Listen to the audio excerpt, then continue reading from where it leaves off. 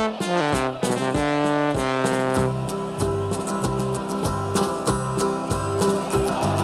we come, blue and white, and we're looking good. You'll be in for a fight, and we fight pretty good. Getting goals is our job, and we get goals good. Looking good, we are Carlisle United. Hello everyone, you're listening to the Brunton Bugle, the number one place to get your Carlisle fix in the podcast world. I'm Lee Rooney. And I'm Dan McLennan. A humdinger at Brunton Park as United and Stockport play a thrilling draw that doesn't do either club much good in their push for an automatic promotion place. We review that cracker before looking ahead to this weekend's A595 derby against Barrow.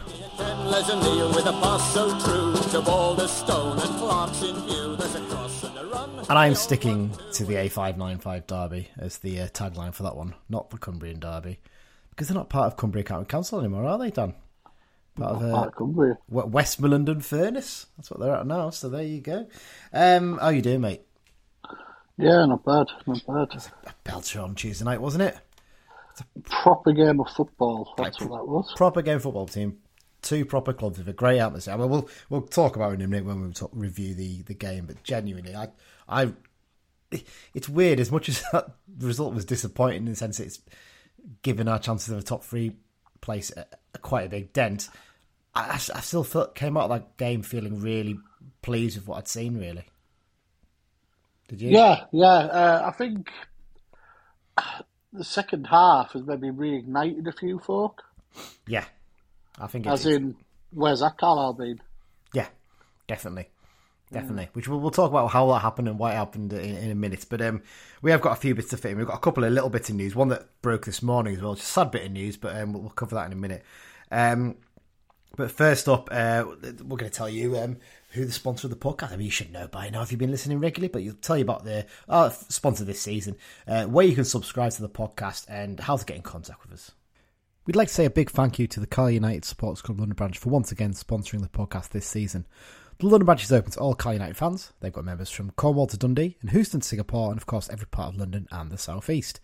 They regularly meet up on away trips as well as arranging many social events, supporters games and fundraising for the club. This season they'll be providing us with information for the away games as part of the preview section. You can find out more about the London branch at their website, carlisle.londonbranch.org. If you haven't already, please make sure you subscribe to the podcast. You can find us on all good podcast apps, whether it's Google Podcasts, Spotify, Apple Podcasts, Pocket Cast. Basically, search for the Brunton Bugle, click subscribe, and then when a new episode comes out, you'll get a little notification to tell you to download it and listen to it at your leisure. Also, if there's an option to review on any of those apps, please do so. If you can give us a 5-star review, that'd be really lovely. It's a great way for us to get the message out about the podcast, and so more people can learn about it, and we can spread the word even more. You can also find us on social media, at Brunton Bugle, on Instagram and Twitter. If you go onto Facebook and search for the Brunton Bugle, click like as well, you can follow our page. We're also on the Be Just and Fear Not Facebook group, and also on the Buzz Back message board, the new message board that's replaced the Cumbrians.net. And also, if you want to drop us an email, bruntonbugle@gmail.com. Right, Dan, let's get straight into it. News, and up first, the bit of news that broke this morning. It's a sad bit of news, isn't it? Former United captain Nick Anderton, you may well all know that he's been battling cancer for the last about a year or so now, isn't it? I think it's been a while. I think he had his initial treatment, then obviously it didn't quite work, I don't think, and he's been having some seriously heavy treatment over the last few months, and unfortunately he's taken the decision to retire, hasn't he? Yeah, he's made a statement on Twitter this morning. I do believe that Joy Barton is going to look after him, probably get him coaching or scouting or what have you. Yeah, it's really, really sad bit of news, isn't it? Because I mean, it sounds like a really horrible, any cancer's horrible, isn't it? But it sounds what he had to go through is pretty gruesome as well. It's not great, is it? So yeah, he mentioned something about some operation, and he thought it would, but then they discovered that they need to change it, and he just wouldn't get insured to play football after it, I don't think. Yeah, it's just common sense, isn't it? He'll get a decent payout, I'm sure, in terms of insurance for his career finishing, and his health and family have got to come first in these situations, haven't they, really? So, really sad news. I mean, the club have tweeted, they're hoping to get him back up at some point as well, to say thank you to the fans, and the fans can say thank you to him. And, 54 appearances, 4 goals. He wasn't here a long time, but, he made a really decent contribution in the time he was here, didn't he? So, Yeah, we all wish Nick all the best. We tweeted from the Brunton Bugle account just wishing him all the best as well. So yeah, if you want to go on Twitter and pass on your best wishes, I'm sure they'll be really appreciated. Next up, Dan, someone slid into our DMs this week, didn't they? Oh, that sounds interesting. Sounds fruity, doesn't it, when you say it that Yeah. way? But what it is, it's a nice little one, this, actually. It's Toby Show Silver's dropped us a message, hasn't he? Yeah, he has. I was obviously speaking to Toby prior to the sadly cancelled quiz we had for Kiosk, and he mentioned that he was organising a bit of an event, and the time has come for that event this Sunday. Yes, so basically, anyone who follows Toby on social media might know he's very big into his faith, isn't he? And he's really got involved in the church community in Carlisle by the looks of things. So what he sorted out the Elam Community Church, which I understand, Danny, that's near the that's the one. It's the one by the bus station beside Old Furnham's. Yes, a lot of people know it as a vaccination centre in recent years. Yeah, so. Yeah, occasionally I think he puts up videos, doesn't he, up of him at the church at the weekends on his Instagram feed. So basically, this Sunday evening, he's hosting a football quiz and sort of Q&A about his journey through football life and faith at the church building. It's at 6:30 p.m, and he would love anyone, basically, any Carlisle fans, anyone who wants to go down, pop along. There's going to be refreshment. You get to have a chat with Toby and all the people down there. Just a fun evening. I think Chris Brunskill's on it as well. Yes. Part of the club. Yeah, he's the club physio, isn't he? So, yeah. So, yeah, if you want to get yourself down, come down and have a good chat with Toby and find out a bit more about it. So, we promised Toby we'd give it a good shout out. And we're hoping we'll get Toby on the pod maybe sometime this summer to talk about his career. Because, I mean, compared against a lot of footballers, he's had quite a fascinating career, hasn't he? The way he's come up, really. And, he started out actually in the academy system, but he sort of came out of it and he's done a bit of education and things like that. And, yeah, it'd be a really interesting chat out. So hoping to grab him at some point in the summer, just have a little chat about that as well. So there you go. So if you want to go on Twitter, I think it's on the Kiosk Twitter feed as well, isn't it, Dan? I think you guys. Yeah, we put a tweet out for it, and I think Toby's putting it on his own. Yeah. On bits and bobs. Yeah. And one little bit of news to cover, Dan. You're going to do this one. Playoff dates, because there's been a little bit of a tweak to them, hasn't there? Yeah, I know when the club supporters group minutes came out last week, potential playoff date. I mean, it's looking likely that we're going to be in the playoffs. You never know. Promotion is still possible. Yeah, could still miss out altogether if we're not careful. But we'll see. But basically the two first legs, because obviously it'll be 7v4 and 6v5 usually. Yeah. They were scheduled for, I think it was noon Sunday and late evening Sunday. Yeah. Now, there's a thing came out from the EFL with all the dates, and the League 2 one has moved from noon Sunday to Saturday 7:45. It's swapped with the Championship. Yeah. And we think, although not confirmed, this is because Eurovision is on that Saturday night, and the TV companies will be thinking, we don't want a big championship game, which has potential for good viewing figures, to be affected by that. So sod League 2, they can go there instead. Yeah, it's ridiculous. I mean, I can speak for myself here. I'm involved in bits of Eurovision with work, basically, because I work down in Liverpool, and it's a massive thing here at the moment. It's literally all we're doing in work. And yeah, it's going to be huge. And League 2 is the victim, I think, in all this, isn't it, really? Sadly? I mean, I don't get the logic why they don't just make it a midday kickoff or something like that. Because there's not going to be any other championship games on, is there? And that's the BT Live game usually at midday on those days. So I'm not sure why they didn't just move the championship one to then, or the League 2 one to then. I'm guessing maybe they want as big a gap as possible from the Monday, but I mean, for the sake of a few hours, it just they're already showing a League 1 at 3 o'clock and a Championship one at 5:30. Yeah. So I'm guessing it's potentially to do with equipment in the right place, etc. It's just, I don't get the logic of it. Who knows, yeah. It's just there you go. So yeah, basically, as you say there, Dan, one of the League 2 games is going to be on the Saturday night, Saturday the 13th at 7:45. The other one's at, is it 6 p.m. the next day, I think, on the Sunday? Sunday, 7 o'clock. 7 o'clock, sorry, so you've moved back an hour as well there. So 7 o'clock on the Sunday, which, I mean, that's a terrible kick-off time as well in itself, isn't it? And then the second legs are the Thursday the 18th and Friday the 19th, both at 8 o'clock. Yeah, which then only gives us, 8 or 9 days until the final itself, doesn't it? So, yeah, but playoff ticket sales are always a rush, aren't they? Yeah, they always are. But with any luck, if we haven't gone up automatically, we'll be planning for Wembley. Fingers crossed. Fingers crossed. Right, Dan, there's no lone watch because there was no midweek games. Let's get straight into the match review then. Carl United 2, Stockport County 2. Just a belting game of football, wasn't it? Yeah, it was. I mean, the first half was decent. I thought we were probably the better team, but they got the goal. Second half was just proper end-to-end atmosphere, there's a really good match thread on the Stockport forum about the game, and they were saying very similar to what our fans were saying. It was just two proper clubs, proper fan bases going at it, and any neutral. I've got a mate who's a Leicester fan. He was watching it through iFollow because he lives in Stockport, so he thought, I'll watch Stockport Carlisle, and he texted me saying, "What a game that was, pal!" Yeah, it was just cracking, and we'll talk about the Stockport fans later, actually, because I think they're some of the best we've seen this season, actually. Game itself, Dan. So there was a lot of talk about, because Simo said we need to change things up to get goals and stuff like that. He stuck to 3-5-2 though, didn't he? Were you surprised about this? Yes and no. Like we said on the last episode, there was reasons to stay with that. There was reasons not to. So it was a very not surprised, but not surprised. If you know what I mean? Yeah, I get what you mean there. And I think Simo sort of hinted at that in his post-match comments, didn't he, as well? Which will in the end, it was more personnel as opposed to formation. Yeah. So obviously there was 3 changes to the lineup. Ben Barkley coming out, enforced. The other 2 were tactical decisions. So McCalmont and Patrick dropped to the bench as well.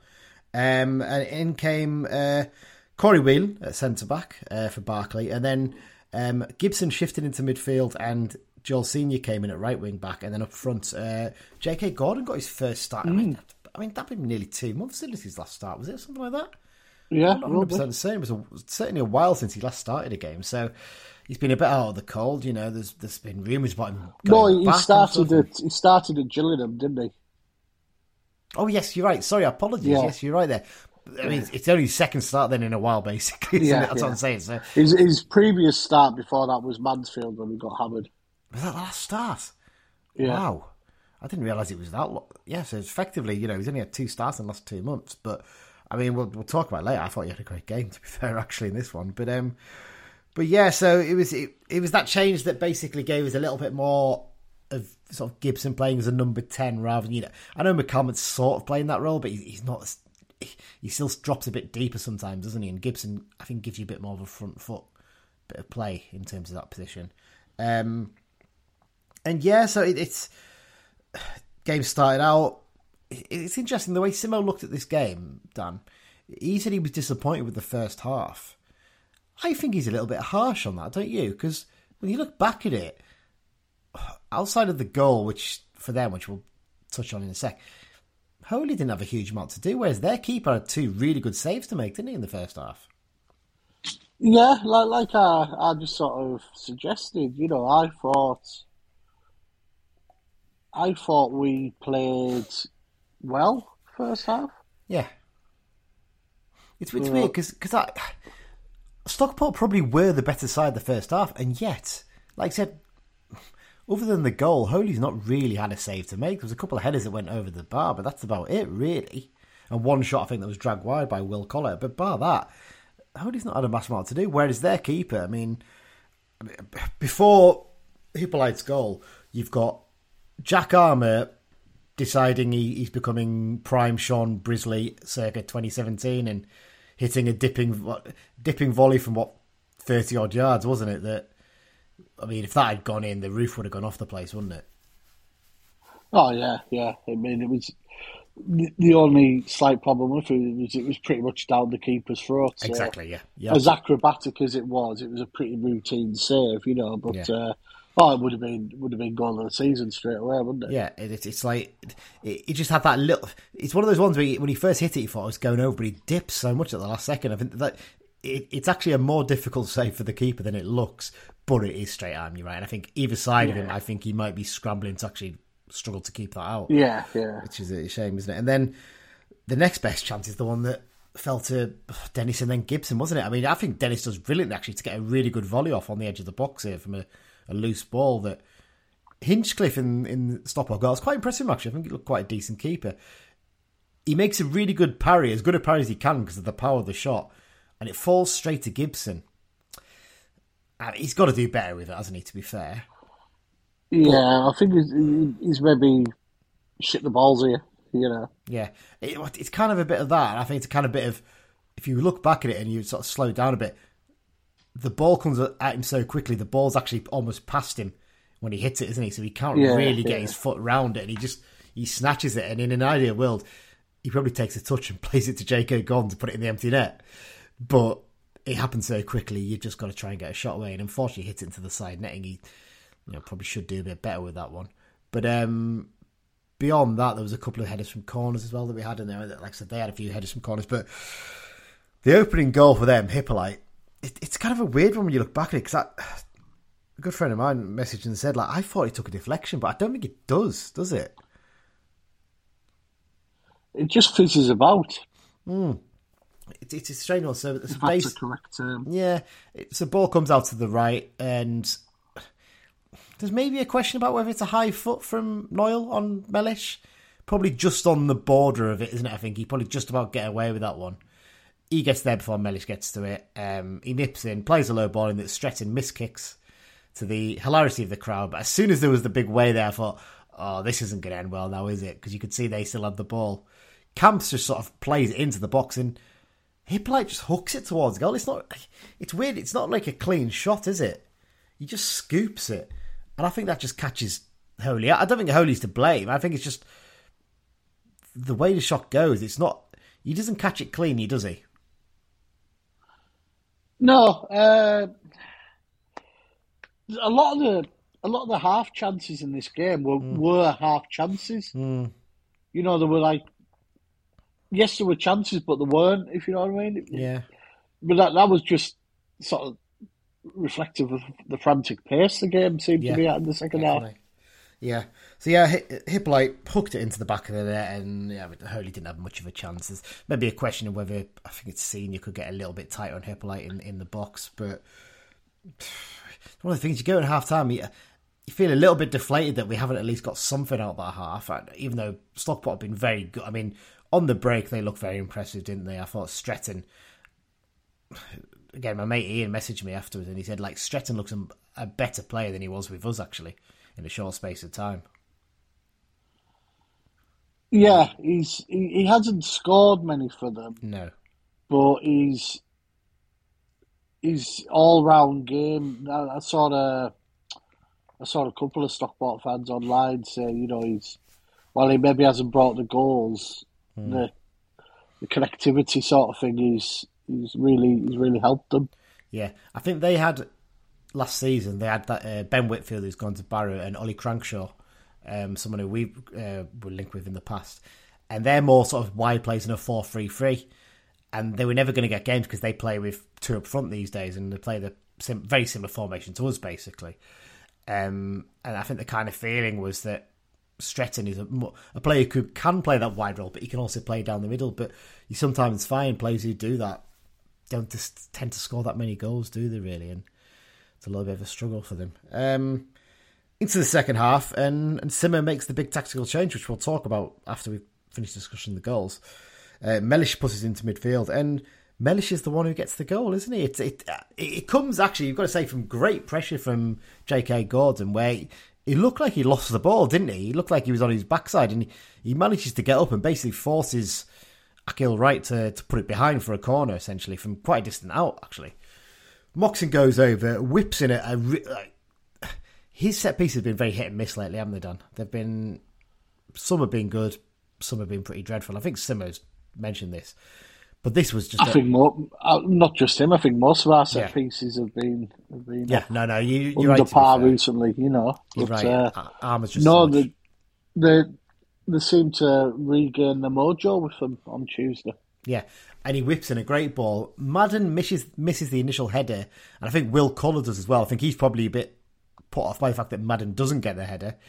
The keeper's just rooted to his line. He just doesn't come at all, does he? And in the end, Mellish bundles it over the line. I mean, there's no other way of putting this, with his appendage, doesn't he? He pots it in, yeah. Yeah. Is he the first Cal United player to score with his penis? That's the question. Probably not, no. I'm talking about on the pitch here, by the way.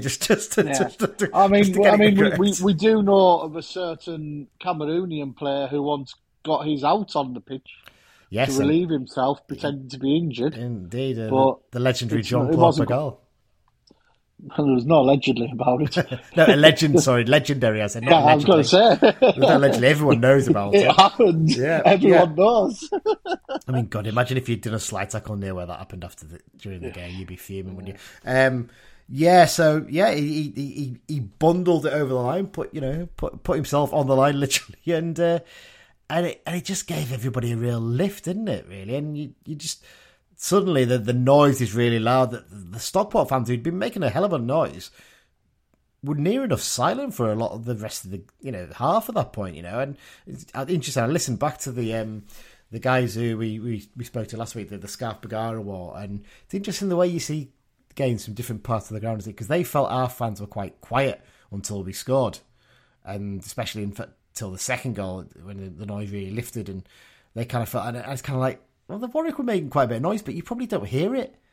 The Warwick noise goes straight down the pitch. If you're in the waterworks, you can hear the Warwick. Could you hear it when you were in there that time for the game against what you call them, Tranmere?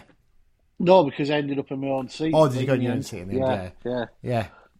But no, you're right. You don't hear as much. Whereas, like I said, I thought the Tranmere fans Stockport fans made a lot of noise for most of the game, but as soon as the goal went in, they were quiet for a good 15, 20 minutes after that. There wasn't really any noise coming from them. They picked up a little bit, but yeah. When there was noise, they were loud. Oh, yeah, definitely. And then a decent number of songs as well, which is nice to see, because you sometimes get clubs that come and they just have one or two songs, don't they? But they had a good mix. Why are they singing about Wembley? I'm guessing that's a sort of like a past sort of chant rather than a going to Wembley this season chant, I'm guessing. It's more something historically they've sung. I don't know, but there you go. So that goal goes in. There's a few more chances after that. Patrick had one where he had to go from the edge of the box. He maybe should have dragged it a bit the other way and gone with his left. I don't know. Moxon had a chance where he cut inside and hit a low shot, and you feel like he's getting a bit of confidence back when you see him do that with the shot from the left-footed shot that was straight at Hinchcliffe. Yeah. And then there was a big chance for Stockport to retake the lead, wasn't there? And it came from our attack, actually. And again, this is one where Patrick, for me, makes a mistake. He should be laying it back to Armour to whip a cross in. And he tries to play a ball to the edge of the box to Guy, and he proper hits it into him. And Guy really struggles to get into control. Then Senior does as well, and Stockport get on the break through Olaofi. I keep getting this wrong, isn't it? And Madden gets it. I thought Madden was excellent, by the way. I think you can see how much of a good player he is these days, can't you?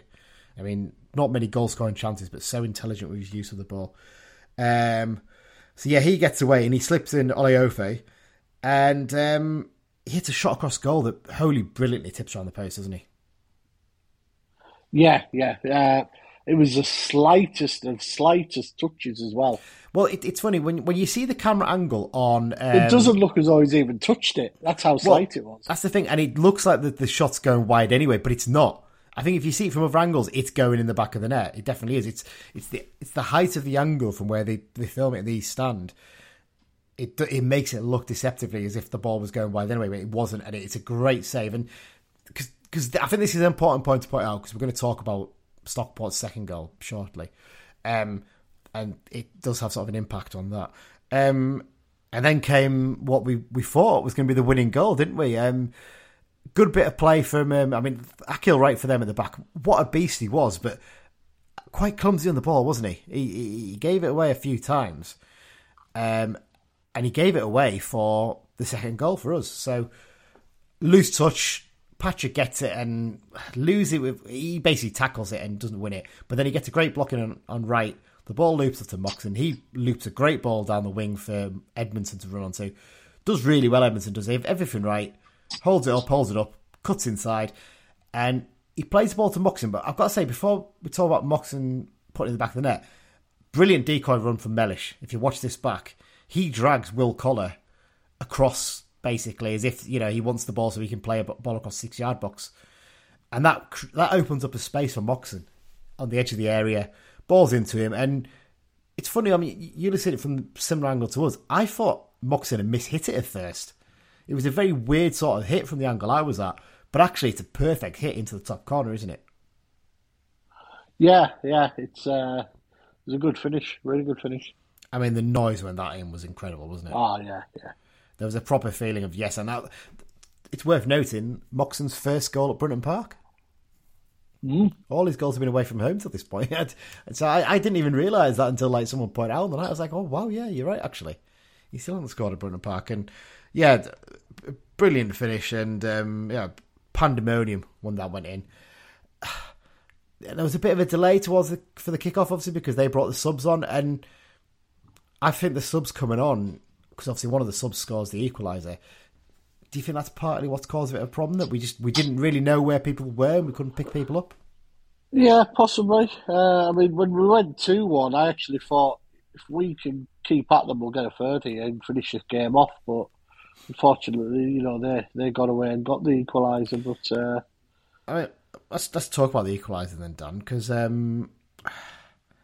it's frustratingly almost straight from kickoff, even though it's 3 minutes later because of that delay with the subs coming on. It was good persistence down the left from Stockport, I've got to say. I think actually Senior and Guy handled it quite well at first. And then Senior just doesn't quite... I don't think it's particularly bad defending, but he just doesn't... I don't think... I saw them getting a bit of stick for this. I don't think they did massively anything wrong. No. What it was a bloody good cross. 100%. And actually, maybe Senior can get a little bit tighter on Hussey, possibly. That's literally picking hairs for me. We are picking hairs, though, definitely. Yeah, I thought that was an absolute top draw delivery, that one. Absolutely. And I think, like I said, I think both him and Guy did quite well initially in holding them up. And then the ball comes to Hussey, he sets himself, and he likes it. It's on a sixpence. He's a brilliant player at this level, Hussey, to be fair. We've seen that, at Port Vale and was it before that? Was it Cheltenham, I think? Possibly. I think he's going for his third promotion, isn't he, from this level? And he puts a perfect cross in. Now, here comes the question, Dan. Should Thomas Holy be coming in claiming that? He's took a bit of stick for this one, hasn't he? And I've looked at it, and where it's about 6 or 7 yards out, there's an argument for him coming for it, and there's an argument for him not coming for it. And whichever you say will be right to some and wrong to others. So I don't think there's a right answer on it. I think it's right on the border of territory where he can come and claim it. I think it's one of those ones, maybe earlier on in a game he's a bit more confident and he comes for it, but I think later on in the game you'll find that with a lot of keepers, they may be like, well, this is risky. If I come and flap at this and then it goes in, I'm going to look like a tit. I'm going to back myself here. And then the question is, I don't think there's any question. I think both Moxon and Armour probably should do better, shouldn't they, in terms of dealing with Lemonhay Evans, who comes in. It's a great header, actually. You know what? I don't think the footage either, again, does justice to how good a header it was, actually. Because it kind of looks like you think, oh, it's gone through Holy. For me, when it happened in real time, it looks so much more powerful than that. It looked like it went right for it. It comes off the bar. And, yeah, maybe there is maybe Holy could do a little bit better in terms of saving it. But for me, it's a good header. And like I said, because he's just come on, no one's really picking him up. I think that's part of the problem, isn't it? Yeah. I would put more blame on those in the middle than those out wide stopping the cross. Yeah. But it's a brilliant cross and it's an excellent header. Yeah. I don't think many defences would have stopped it. Yeah. And you know what I'm going to say about this, right? I'm glad it happened when it did. Because if that had been like the last kick of the game, I think that would have really, really deflated us, massively deflated us. We would have gone like, we've blown a really big chance here. But actually, because it came straight from the kickoff and there was still, 8 minutes left with all the added on time. Well, in fact, 9 minutes left with all the added on time. It was kind of like we still had a chance to potentially get back into it. I think last kick would have really deflated us, whereas actually, because it happened then, there was still a bit of time to play. And actually, you can look back and say, you know what? This has been a cracking game of football. Fair play. We actually had a little spell in injury time when we had corners where we could have nabbed it. Yeah, we were peppering a bit, weren't they? There was a brilliant ball in from Armour from that free kick on the right, actually. Which, we don't do that often. I think like Armour doesn't... He's taking corners, but he's not been taking free kicks, really, has he? No. So kind of like, it's nice to see him doing a little bit of that. So, yeah, it's... I didn't feel deflated at the final whistle. How did you feel? A bit of a mixture. Slightly disappointed we never got 3 points, but also quite proud of the way they battled that second half. Because the way we played, we were like, where I was sat, we were like, this is the Carlisle we know we can be. Yeah. Where's this Carlisle been the last month? Yeah. If we'd been this Carlisle for the last month, we'd probably be promoted by now. Yeah, 100%. But, yeah. it's yes, automatic is highly unlikely, but there's still a very, very small outside chance. Well, and if that is going to be the half that sees us upturning form and fortune, bring on the playoffs, because nobody scares me in those.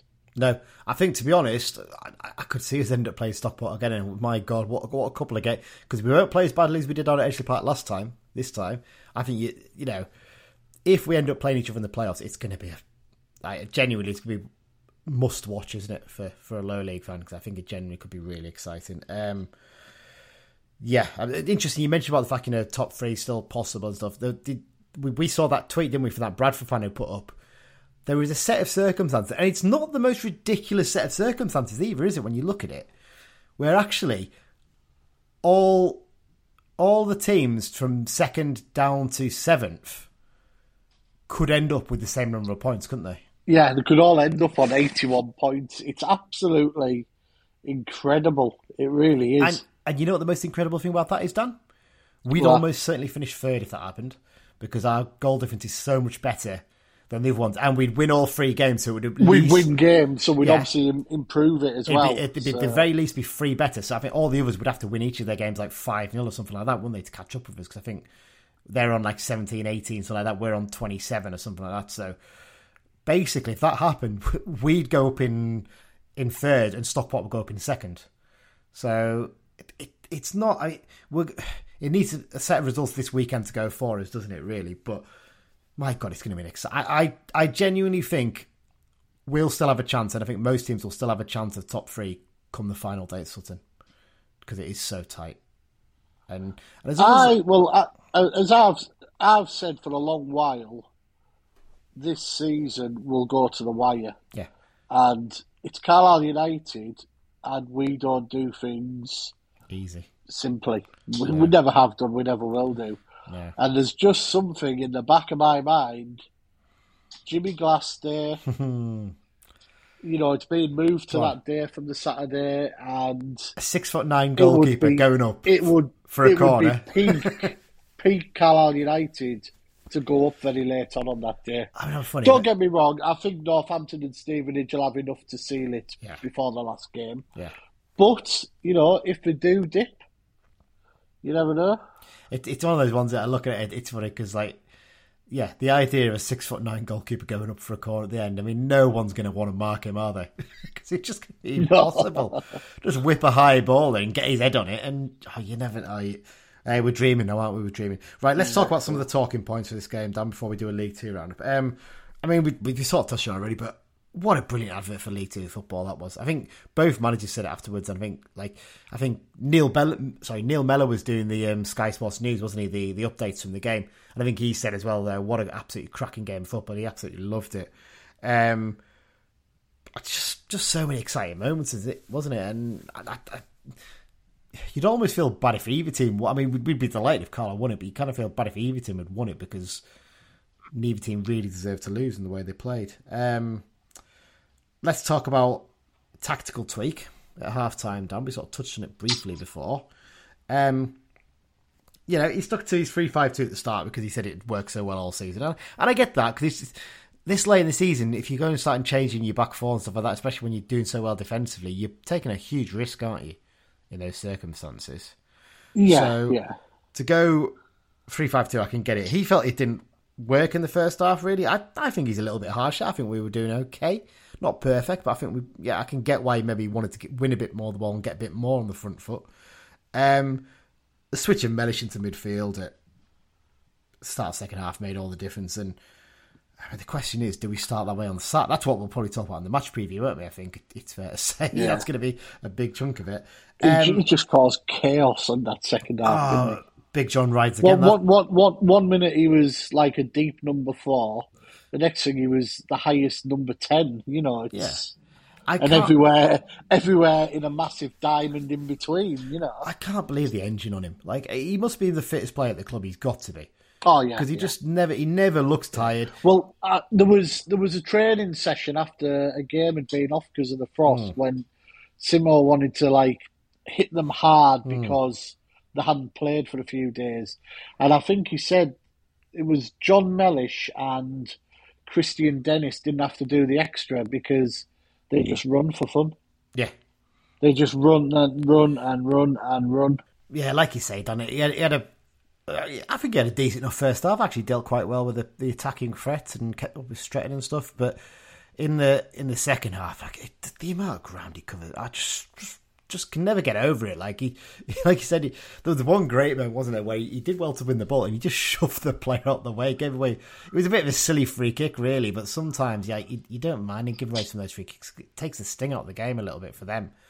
It shows no pushover, etc. Exactly, as well. Yeah, he's not one to ever get bullied, is he? So, he was perfectly fine. And I mean, we're probably in the next couple of weeks going to start talking about players of the season for us and stuff. I think we're going to do, aren't we? We're going to do our own player of the season as presenters, decide who we want for that, our own awards there. But then we're also going to offer up a listener player of the season award, aren't we? We're going to set up a poll for that, I think, somewhere. We're going to work out what we're doing. We're not 100% certain yet. But, I mean, he's going to be a contender, isn't he? He's up there. I think it'll be one of the most open for a while. Definitely. There's no, last year Mark Howard was just the obvious choice for pretty much everything, wasn't he? But for this year, there's 4 or 5 who really could strongly be up there. But there you go. Great performance from John. J.K. Gordon, back to his best, wasn't he, in this one as well? I think he had a great game. I mean, just in terms... physically, for someone who looks like he's going to be more of a winger, more of a tricky player, he's so good. He's so strong with the ball. He wins a lot of his headers. He holds it up well. He's got the ability to get around a man as well from a difficult situation. That's what we want to see a bit more. I mean, he's had his lull. His confidence probably was dented a bit by being out of the team, but he looks like he's back with a bit of belief, doesn't he? Yeah, definitely. Yeah, I really like it. Would you stick with him in there for the next few games? I know we're going to touch it on the preview, but I feel like he's giving himself a chance to be starting games. It's interesting. It seems to sort of rotate a bit, doesn't it, in terms of the player who's not really in contention? Garner's the one at the moment for us, isn't he? Yeah. We have an odd one. See, the big question, which obviously we'll talk in the preview, is do you stick with the tried and tested, or do we go to what we played second half? It's a tough one. It's a really, really tough one, and I've got my views in it. I'm sure you've got your views in it, so we'll talk about that later. Just to sort of wrap this bit up, Dan, though, I've just got to give a shout out to, as I mentioned before, the Stockport fans, not just in terms of numbers, but in terms of how they back their side. Best away fans this season, I think. Yeah. I mean, I'm trying to think who else has brought good numbers. Bradford, but they just whinge all the time on their team, don't they? They're just unsatisfied set of fans in this division, which I kind of get, But yeah, brilliant support, especially for a Tuesday night as well, to bring that many up. Pretty much the same number we took down there, isn't it, really? They had some... I think we took just a little bit more. But... Yeah. But it's kind of... it's interesting that they had a little bit more to sing about than we did down there. I think it's fair to say. Yeah, definitely. But yeah, it's interesting reading their forums. You mentioned this on the Stockport County Forum.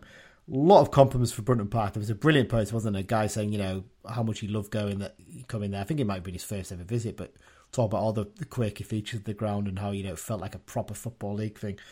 And a lot of them were saying, weren't they? Because, they've had their wilderness years. I mean, 6 years in the National League North. I can't even comprehend following Carl United at some of the places they were following Stockport.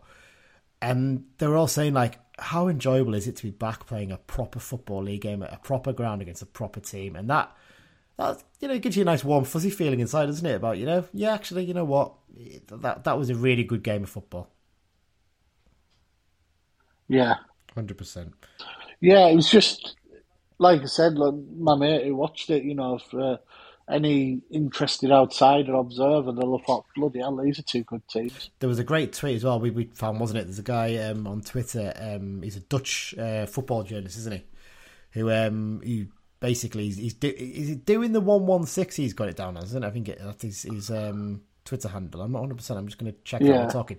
So he tweets in Dutch, obviously. And he did some really interesting tweets, didn't he, about going to the game. This lad was on the train back from Barrow last year. Was he? He got a ticket for Barrow Carlisle. I think he'd went in the home end because that was where he could only get a ticket. But he was on the train, and he seemed quite a good. And I have a couple of friends in Holland who know of him. Yeah. I'm trying to find the one of the tweets he did while we're talking, because it's very funny. Like, one of them, when it translates to English, so basically he must have parked up near the Magpie, mustn't he? Because he passed by the Chung's Takeaway, didn't he? The chippy. But when you translate it from Dutch to English on Twitter, it says, on the way to the stadium we came across this cozy chippy / Chinese. But we ignored them anyway, which obviously is not probably as rude as that in when you have it in Dutch. But yeah. There was what was the other tweet as well? There was a later tweet where this was the next one, wasn't it? It is a lot better here than in the winter, when it is always the great suffering here in the cold. Yeah, I love some of the translates on Twitter. Brilliant, isn't it? So yeah, they take them so out of context without meaning to. Yeah, so if you want to go and find his tweet, it's at doing the 116 basically. So he seems to do a lot of English. I mean, he must be based in England, I'm guessing, because he tends to do a lot, doesn't he? He isn't. No, is he not? Wow, so he comes over. He's not. He's based in Holland. Oh wow, so fair play to him. He follows PSV Eindhoven as well. Ah, right. Well, there's a connection there, isn't there, with Big Jarrett? So there you go. Right, Dan, just before we wrap up the end of the first half, shall we do a quick League Two roundup?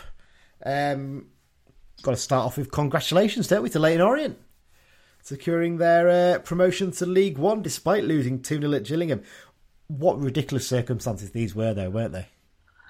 Yeah, for anyone who hasn't seen it, basically, they were losing 2-0. And the floodlights went out. Yeah. While the floodlights went out... And they were down to 10 men, should say, as well, yeah. Yeah. Swindon took the lead over Bradford quite late in their game, which meant that, obviously, Orient couldn't be caught for promotion. Because we were drawing as well. So, yeah, the lights went out for about 15, 20 minutes. All the other games finished, and there was maybe 10 minutes left in their game. Orient had the ridiculous situation where they were 2-0 down with 10 men, and didn't care because they're promoted and they just wanted to celebrate with the fans and have a beer. Yeah. So it's funny, there's an even better clip I found on Twitter. But basically, just before they're about to kick off, when they're coming back up to do a little warm-up before they kick off the game again to finish off the match, the message comes through that basically the Bradford game's finished, because there was I think there was 7 minutes added time in the Bradford game. So the message comes through that game's over and our game's over. And the Orient players are on the pitch waiting to kick off the game again. And suddenly they're in a big huddle, jumping up and down, celebrating. So it's kind of like, and the Gillingham players are sort of like, what the hell are we going to do for the rest of this game? And the game kicks off, and like you said, it's just a farce. Basically, the Gillingham players are just playing the ball amongst themselves along the back line. One of the Gillingham players does a little dance with no player about within 20 yards of him on the ball. I looked up the stats of this, because if you go on whoscored.com, you can use this little slider to look at possession stats and other stats over a basic time period. And I looked, for the last 10 minutes plus the added on time. What do you reckon Gillingham's pass completion stats were for the last 12, 15 minutes, Dan? Oh, it's something ridiculously high because Orient didn't even bother trying to get it. Pass completion, 98%. Possession, 92%. Yeah. It's a joke. Like, Gillingham didn't even bother attacking there. It's like, you know what, we've got a 2-0 win. We're happy with it. There's some people saying it's a bit dodgy. I don't think it's dodgy. It's just the circumstances, isn't it? It's just common sense, really, by that point. You know, they've been out. You don't want to risk injuries either, really, do you? Because you've stopped playing for about 20, 25 minutes. You're better off just playing the game out in those circumstances. So there you go. So well done to Orient. I mean, we kind of know they've been going up for quite a while, haven't we? And hopefully they'll secure themselves as champions, because I think if any other team was to win the title now, they're going to, aren't they? Yeah, ridiculous. They have been consistently the best side also. Plus, they actually hold the key. They do. As I said to you on WhatsApp, because I'm just getting their fixtures. Well, they play Crewe this weekend, don't they, at home? So I think they'll want to secure the title there, you'd think. But then they play... the following three, they play Mansfield away, Stockport at home, and Bradford away. Yeah. So there's plenty to play for there, isn't there, really?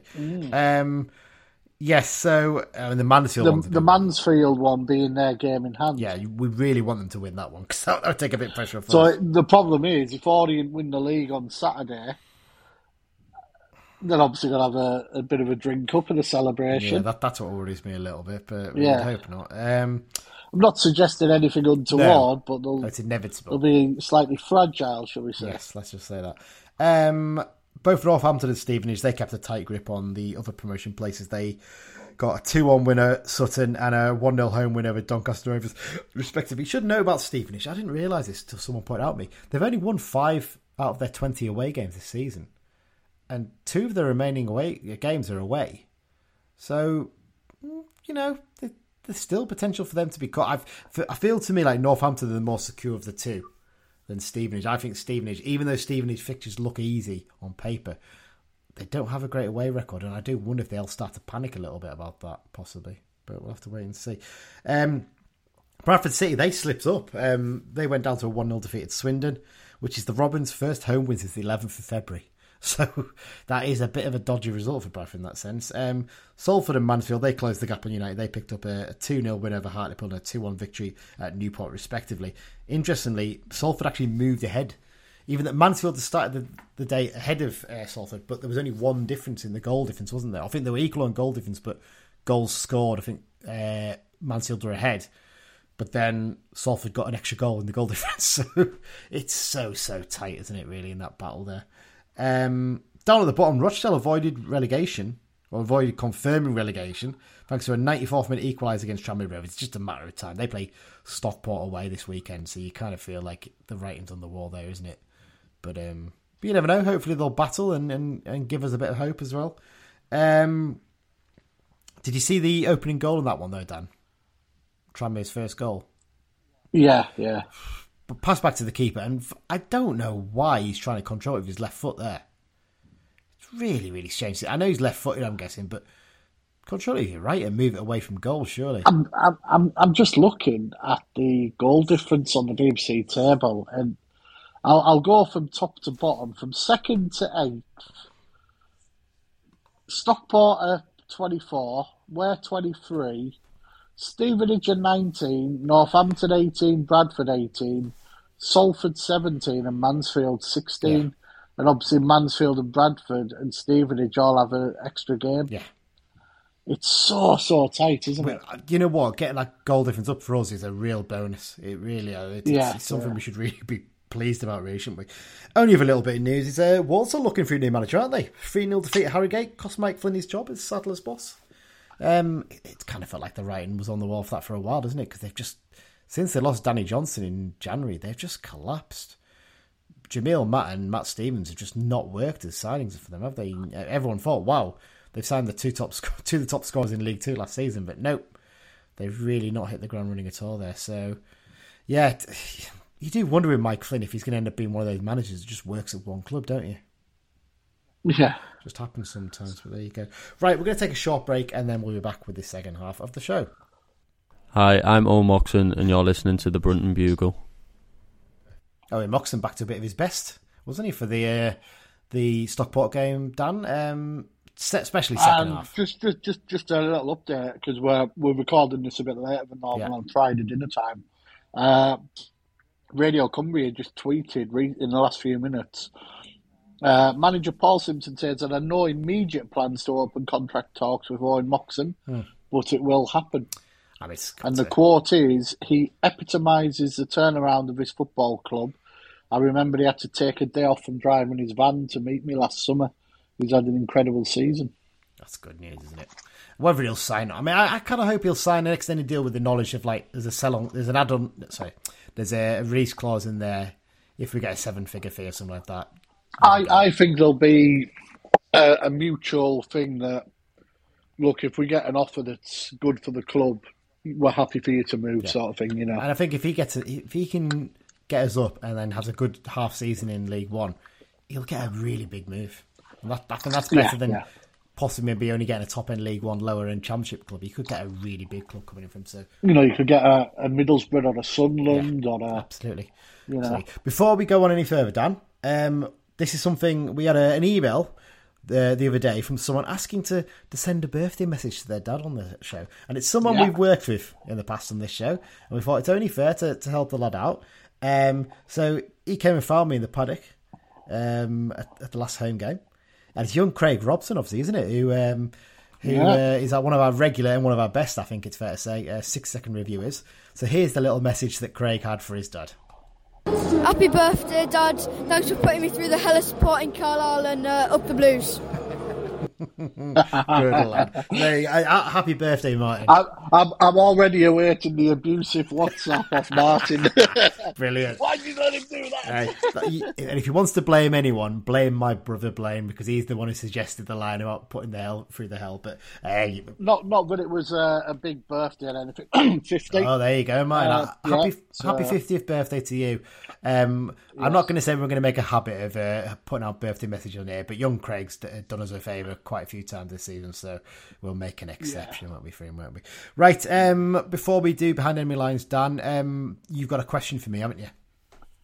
Yeah, just a quick one I sort of made up this morning. Discounting discredited cup games, we have played Barrow 5 times since their return to the EFL. Yeah. In their team sheets for those 5 games have been 8 players who have been on the books of Carlisle United. Who are those 8 players? Oh, right, okay, let's get going. Paul Farman, first up. Yeah. Connor Brown. Yeah. Pat Bruff. Yeah. Are we counting Tom White? We are. Good, right. Because he was at Carlisle United. So. He was. That's 4 in. Would Jamie Devitt have been one of them? No, he didn't feature on a team sheet. Oh, well, I thought he had done for at least one of them.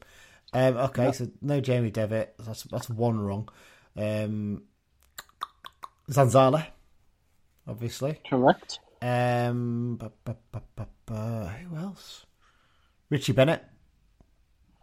Correct. How many have I got now? Is that 6? 6 out of 8. Doing well. Are the other 2 tough to get, or should I be really getting them? They're pretty obvious. Mark when you read Ellis. the names. Correct. And come on for the set. For the set, I'm racking my brains now. Is it going to be a midfielder or a striker or a defender? I can't think anyone else who left us to go to them, or if it's the way around.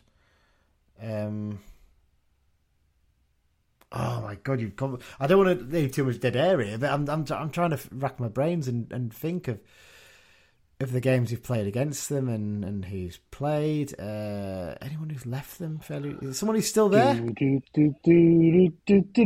God, I don't know. Go on. Who's Mike Jones. Oh, for God's sake! Sometimes the obvious ones are the hardest. Yeah. That's very annoying, isn't it? Because he left. Because you kind of forget that Farman and Zanzala turned down deals to go there, whereas Jones was sort of let go, wasn't he, basically? So it's a bit different. That's what caught me out. Oh, well, there you go. So anyone listening along, have a good go at that. That's a nice little question for you. Right. It's time for Behind Enemy Lines, where we talk to an opposition fan, opposition podcast, about the game. And it's a little bit different this week because we're speaking to Freya, the Barrow fan, who is one of the panelists, would you call it that? Hosts? I don't know how you describe it, on the Out of the Blue, which is the BBC Radio Cumbria, Cal United and Barrow podcast. So she gives a little plug to it. We let her co-host. I would say co-host because yes. herself and Finney, Matt who Honeyman, does the Carlisle bit, they're on every week. Yes, so I think that's... It's a good listen, by the way. Anyone who hasn't stumbled across it yet? Yes. Friends of the Brunton Bugle. Very well educated presenters on there, aren't they, Dan? I think it's fair to say. Incredibly, yeah. Possibly to university standard. We're not 100% certain on that. We'll have to find out. Yes, so we had a chat with Freya, the Barrow fan. I had a really good chat, actually. I'd say, because she's a bit more of a Barrow fan's been following for quite a few years. She's not as much of the I hate Cal United sort of thing, really. So she's very much, she hates Morecambe. You'll find that on the a lot of Barrow fans do because there's an entire generation don't consider us. It's very much the younger fans, isn't it, that see that. I think it's the same with us, really. We're not quite as fussed, are we, really, on Barrow in that sense? So what did we chat about? We had a chat about the joys of not being in a relegation battle this season. What it's like, I thought this was really interesting, what it's like going from supporting a non-league club and being like a dedicated non-league follower to then your club being in the EFL, and what kind of a change that is like. And a bit of thoughts about, as you mentioned there, the growing rivalry between the two clubs. So here's the chat I had with Freya. So yes, here we are with the latest Behind Enemy Lines section on the Brunton Bugle podcast. And this week we're talking to Freya, who is a Barrow fan who, if you happen to listen to the BBC Radio Cumbria Out of the Blue podcast, you might recognise her voice because she is, of course, the Barrow fan that appears on there with, is it Matt that's the Carlisle fan on there? Yeah, Matt Honeyman, yeah. Matt Honeyman, yes. So yeah, I've listened a few times. It's one of these weird ones because I listen to so many podcasts. Sometimes I have to sort of say, all right, I haven't got time to listen to all of these, so I sort of dip in and out of the Blue ones. So, yeah, but it's good. It's something different for Carlisle fans. We'll give you a chance to plug it later on. But let's get straight into it, talking about Barrow. Then we'll start first, sort of talking about generally about supporting Barrow for you, because if you don't mind me asking, how long have you been supporting Barrow or going to watch them? It just helps with the question we're about to ask. Too long. Yeah. I think I'm trying to work it out now, but my maths is awful. I think it's about 16, 17 years now. Perfect, right? That works really well for this question I'm asking you then. Because I was looking back now, if you go back 8 seasons ago, you guys were playing in the National League North, or the Conference North as it was still called then. Yeah. And you were playing the likes of Guiseley, North Ferriby United, Lowestoft Town, Colburn Bay, Worcester. I mean, looking at this list, some of these clubs, how they're classed as Northern, I'll never know. But Hednesford Town, there's another one. Yes, Hednesford, another one, a perfect one. Like, when you go back and think to when you were watching the Bluebirds then, did you ever imagine that they'd be back in the EFL playing against your Bradford Cities? And I was going to say Stockport. Stockport were playing at that level back then as well, so it's a weird one. Yeah, I maybe don't think about Stockport too much because the amount of times we actually played them down at the Conference North as well. But no, to be honest, I always hoped it's one of them things like when you. Obviously, I went around when we were back in the Football League all them years ago, like the older generation were. But it's one of the things that you kind of, when you've spent your whole life supporting a non-league team, you kind of you're more hopeful for it rather than like expecting it or think it's ever going to happen. So when we struck really, I wouldn't say lucky because obviously we deserved to go up when we did. Yeah. We had a really good season. Obviously, I say there was a bit of luck with COVID and stuff, but I do think. We would have ended up winning the league anyway, but when I say we struck it lucky with sort of the season we got, I don't think we would have sort of got promoted around like if we had before Wrexham and Stockport got bankrolled as they have. But never would have expected it, and to be able to say there was a lot of questions asked about us when we first got promoted because obviously we got promoted during COVID season and saying, they didn't deserve it. They've been, got up by proxy or whatever. I think to show like now we've stayed up for 2 seasons and now we're challenging at the other end of the table. Now in our 3rd season, so we definitely deserve to be here now. So yeah, we're all loving it. I mean, as a supporter, what was it like from following your team at these? National League North grounds to then go into some of these. I mean, some of these grounds have been in the Premier League, your Swindons and your Bradford and stuff like that. Yeah. What's it like? Is it because I mean, as a Carlisle fan, the nearest thing we can sort of get is from when we finally got ourselves back into League One a few years back, and we were starting to go to the likes of Forest and Leeds. That was a different, but we were still getting some bigger crowds in what was League Two then as well. So for you guys, it must have been. I mean, it's not pinching yourselves maybe a little bit, taking a bit far, but it must have been a great feeling to go to these grounds again. Yeah, these football league away days are like different gravy to you. Like you said earlier, like you guys, we went to Bradford away the other week, and I was in Bradford and I seen a sign for Guiseley, and we all just said like that was us a few years ago going over there. Now look like where we're going and stuff, because like you say, you go to Bradford and like Valley Parade's enormous, isn't it? Like it's just ridiculous for a League Two club. It's ridiculous.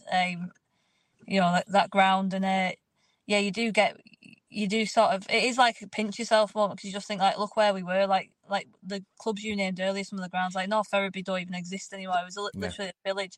I went there a couple of times, and like, it is literally the smallest village you'll ever see in your life, and that was days out to places like that, and now you're getting like proper football league experience. So it's definitely changed the dynamics of supporting the club, but for all the right reasons. No one wants to be sort of sitting around in non-league. It gets a bit boring, you know what I mean? So, you want to be experiencing those sorts of things.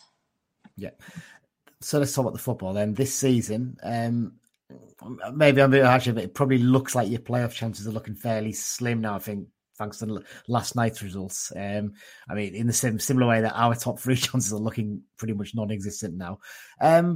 Despite that, and obviously you had that brief period where you were even in the top three early in the season, you must be pretty happy with how the season's gone, considering the previous two seasons where you were sort of struggling to establish yourselves as a club at Football League level again. Yeah, it took us a little while to like kind of get ourselves sort of settled in this league.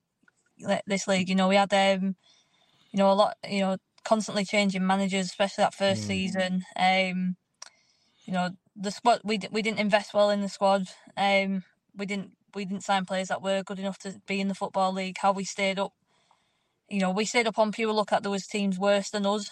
But that didn't mean for 1 second that the squad that we had was actually good enough to be in that league. So it definitely took us a little bit to kind of get sort of cemented in the league. But it's such a nice change now to have like this point of the season where I don't think you're being harsh in saying that our chances are pretty much gone. Like, it's like an absolute miracle to make the playoffs now, and that's fine. Like I kept saying on the Out of the Blue podcast that your top 10 finish is great. Like compared to like where we've been this time last season. Like I think this time last season we'd actually already beat Forest Green 4-0, and I think that's would have been like our result this time last season, and there was a massive step towards safety that result.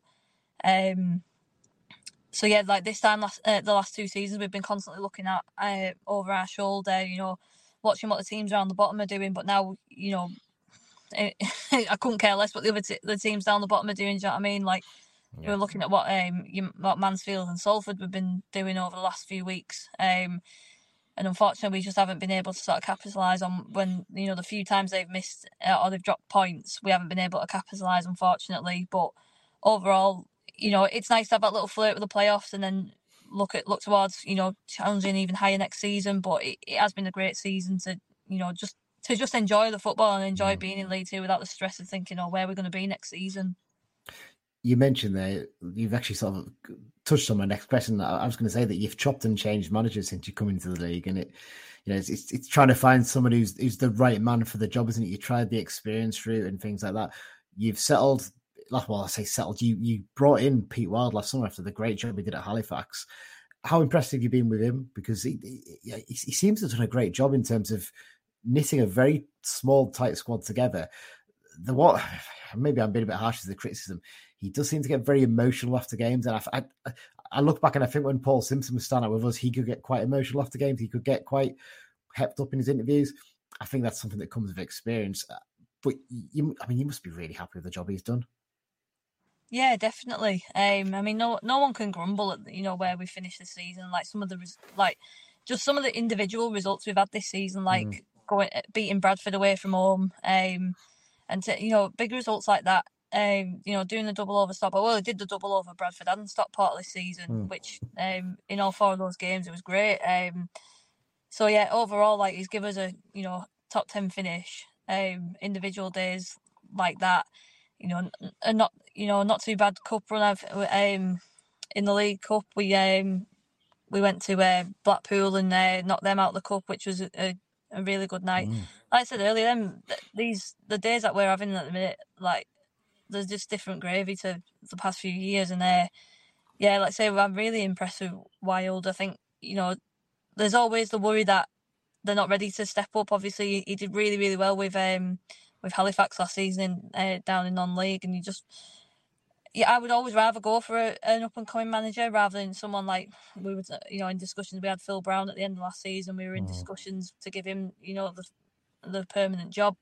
I would always rather have someone like Wild on his way up than Brown on his way down. So, but there's always that risk that they're just not quite ready for that step up yet. But Wild looks like he's more than ready for it. Well, he obviously was more than ready for it, and like I say, he probably is catching some attention from other teams. I'm not saying other teams higher up in the leagues will be looking at him right now, but it's a bit like when we got Ian Everett in, where we unfortunately we couldn't keep hold of him at the time. He went higher up, and I think teams are always looking at managers like that. So obviously good if he carries on the way he is with us, but there's always a risk that he might get picked up by someone else, maybe League One, League Two, but League Championship. But who knows? But we're just enjoying having him at the time at the minute, and hopefully it continues as it's been going.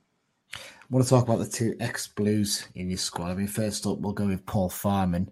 Recently got a new contract, you guys, and obviously we know what he's like. He was pretty good for us in action the one season we had him.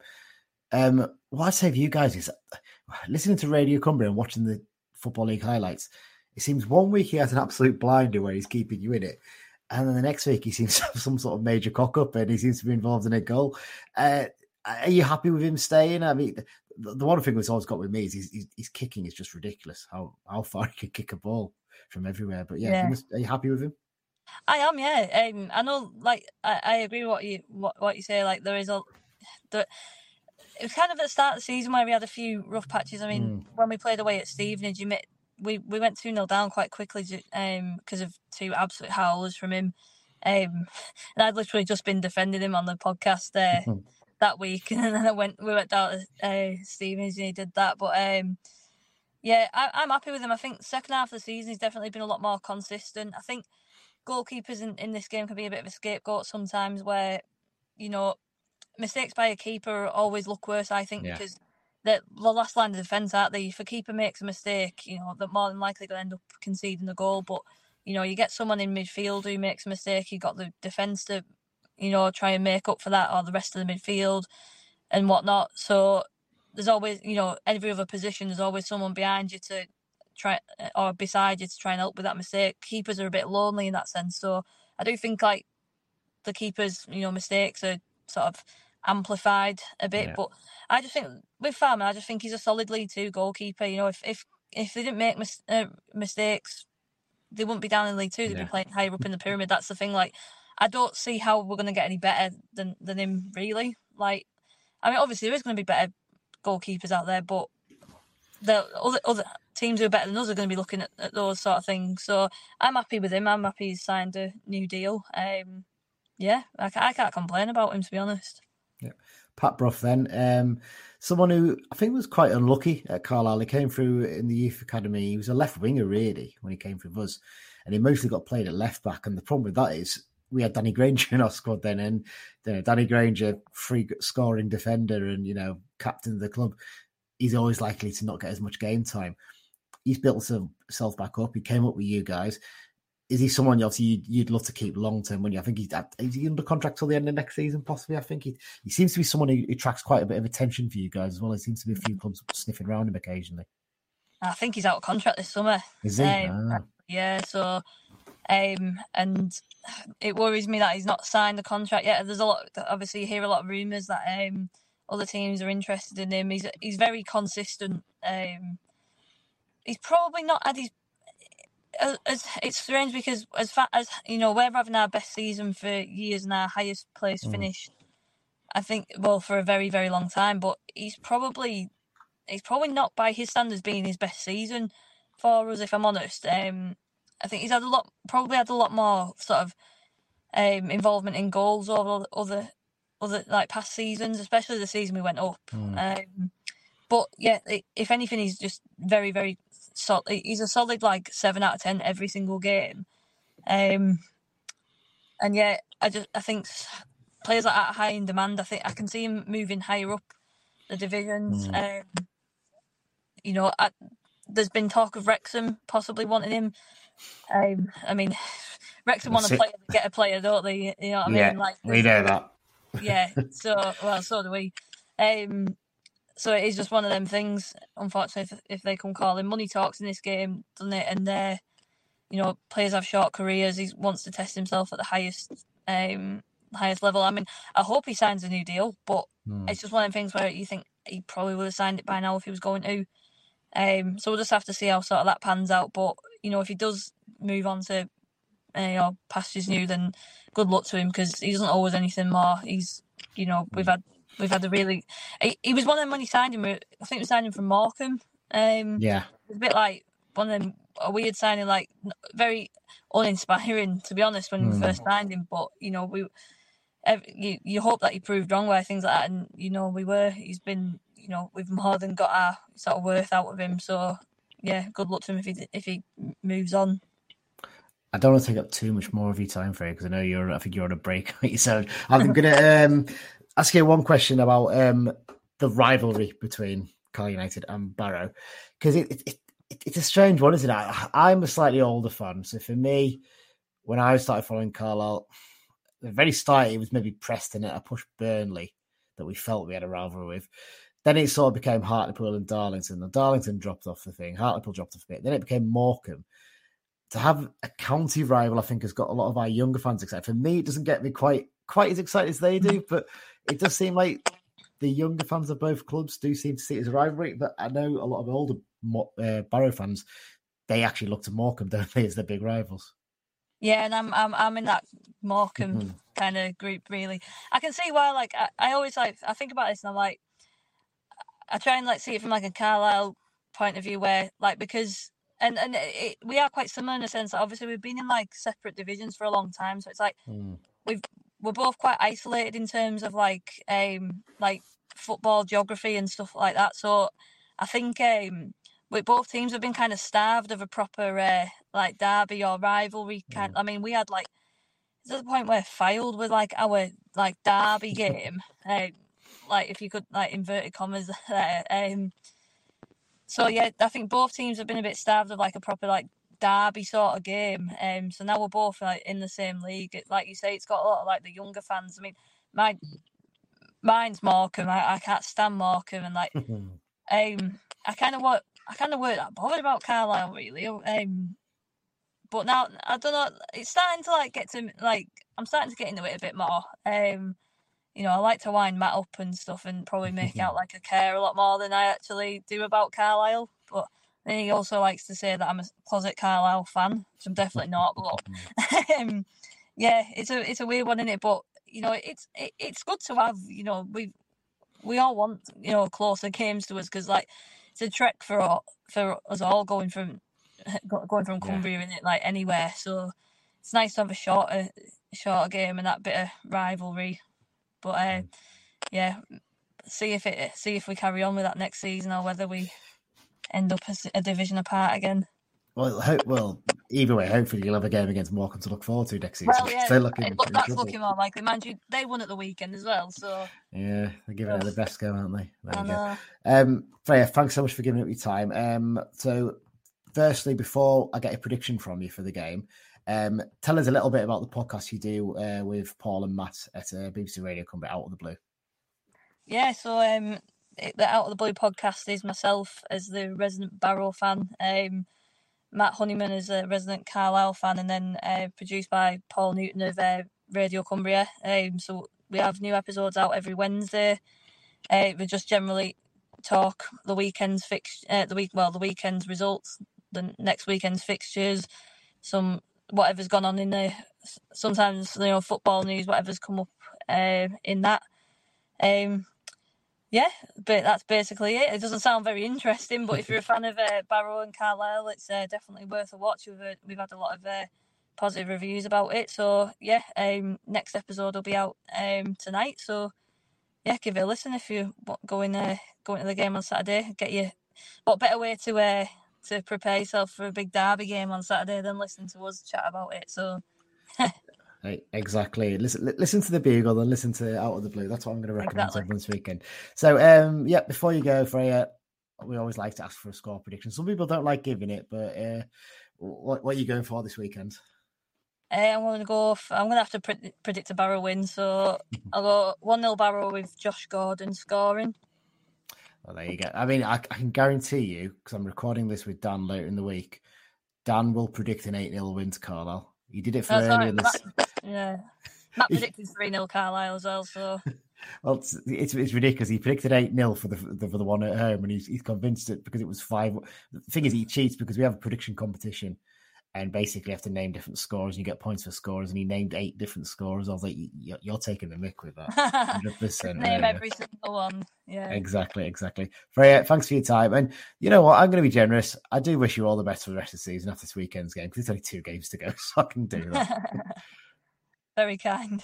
Yeah, big thanks again to Freya for giving up her time because she did it on a work break. She had a little chat with me, which is really, really appreciated. And it's a weird one, isn't it? Because it could potentially have been an even bigger game if Barrow got a couple more results in recent fixtures, haven't they, Dan? But they've kind of been they went on a really decent run of form, and then they've sort of been hit and miss, haven't they, in recent weeks? So that win a game, then they lose, don't they? So it's kind of like it's unlikely that they're going to be in the playoffs now, isn't it? I think it's fair to say. Yeah, the 7 points behind, 3 games to go, and the absolute killer is we've just talked about goal differences earlier. I think they're -2, -3, so it's highly high. Don't get me wrong. While it's still possible, it's possible, but you would go 1 to 100. It isn't happening. Yeah, not looking likely. Their main aim this weekend is to get a bit of revenge for the 5-1. I think it's probably fair to say, and put a dent in our promotion hopes. And in the end, try and finish as high as they can. If they can finish in 9th place at the end of the season, they'd look at that and think that's a fantastic campaign, surely, wouldn't they? Yeah. They've certainly improved on last season. Pete Wild obviously has his ideas. He's been very well backed. I think it's probably for the crowds they get. They're clearly probably spending a bit more than they're getting in income, aren't they? And that's inevitable because they've got to try and establish themselves as a league club, haven't they? Yeah. I'm not the biggest fan of Barrow. Everyone knows that, but bloody hell, give me a Barrow over a Crawley or Stevenage any day of the week. You know, with no disrespect to those clubs, but there's less and less northern clubs. Some of them, and any that come up, fair play.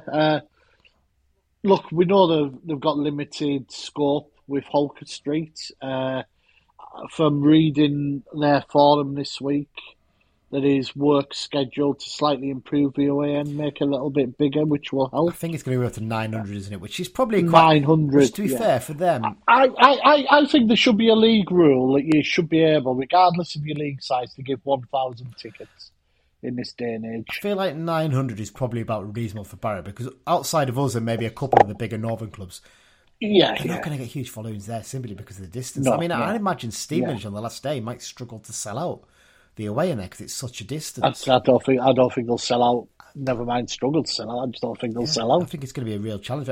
They're probably put off as well by the farce was the game there last season where there was like a electrical failure, wasn't there? I think near the ground. And the game ended up kicking off about 5:00. And a lot of fans missed the trains home and things like that. Right, well, let's get on to it then, Dan. Referee for this one's James Bell from South Yorkshire. It's his first season as the EFL referee, and he's actually started refereeing in the Championship this season. So he's someone clearly who's been sort of fast-tracked, isn't he? To be like a higher-level referee. It's kind of one you probably think he's probably going to be refereeing in the Premier League in the next couple of years. That or he'll be working as a VAR official and we'll lose another decent referee, won't we?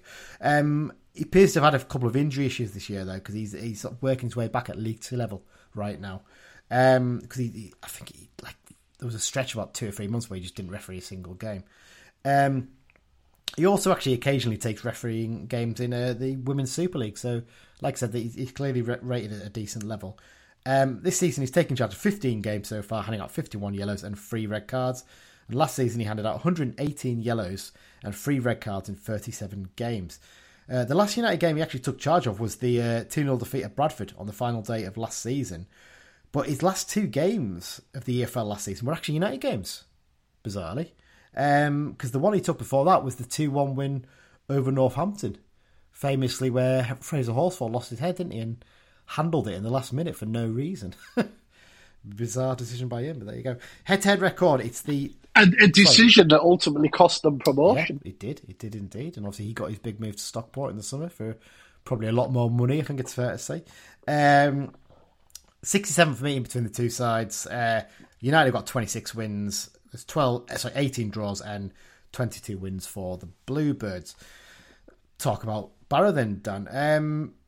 Quite a lot of recruitment done in the summer by Pete Wild. Some interesting signings were in there.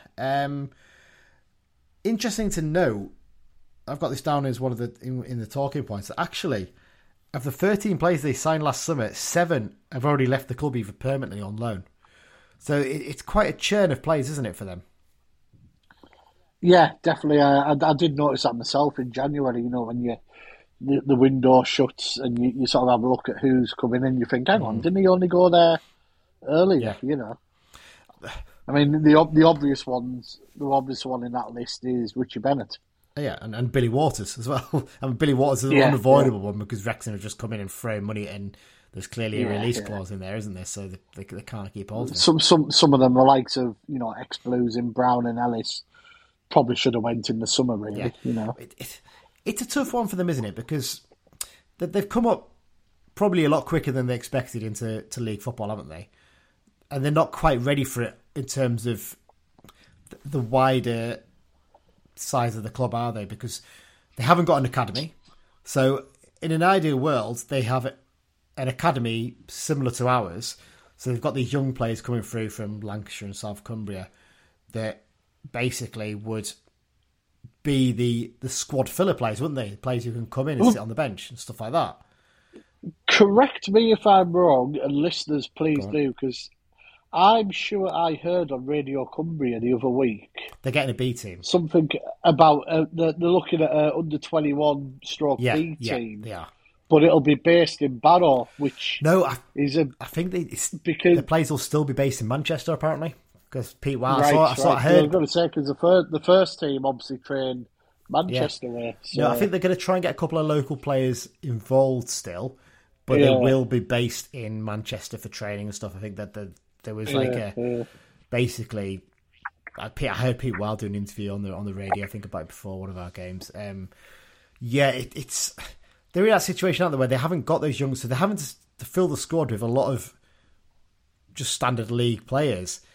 And because you can only have so many games and they don't have a reserve team, those players are going to get frustrated after a bit, aren't they? So they probably that's why they've ended up sending out so many on loan or let players go to other clubs. So that's the challenge they've got. Apparently they're down to a bare 17 for this weekend's game.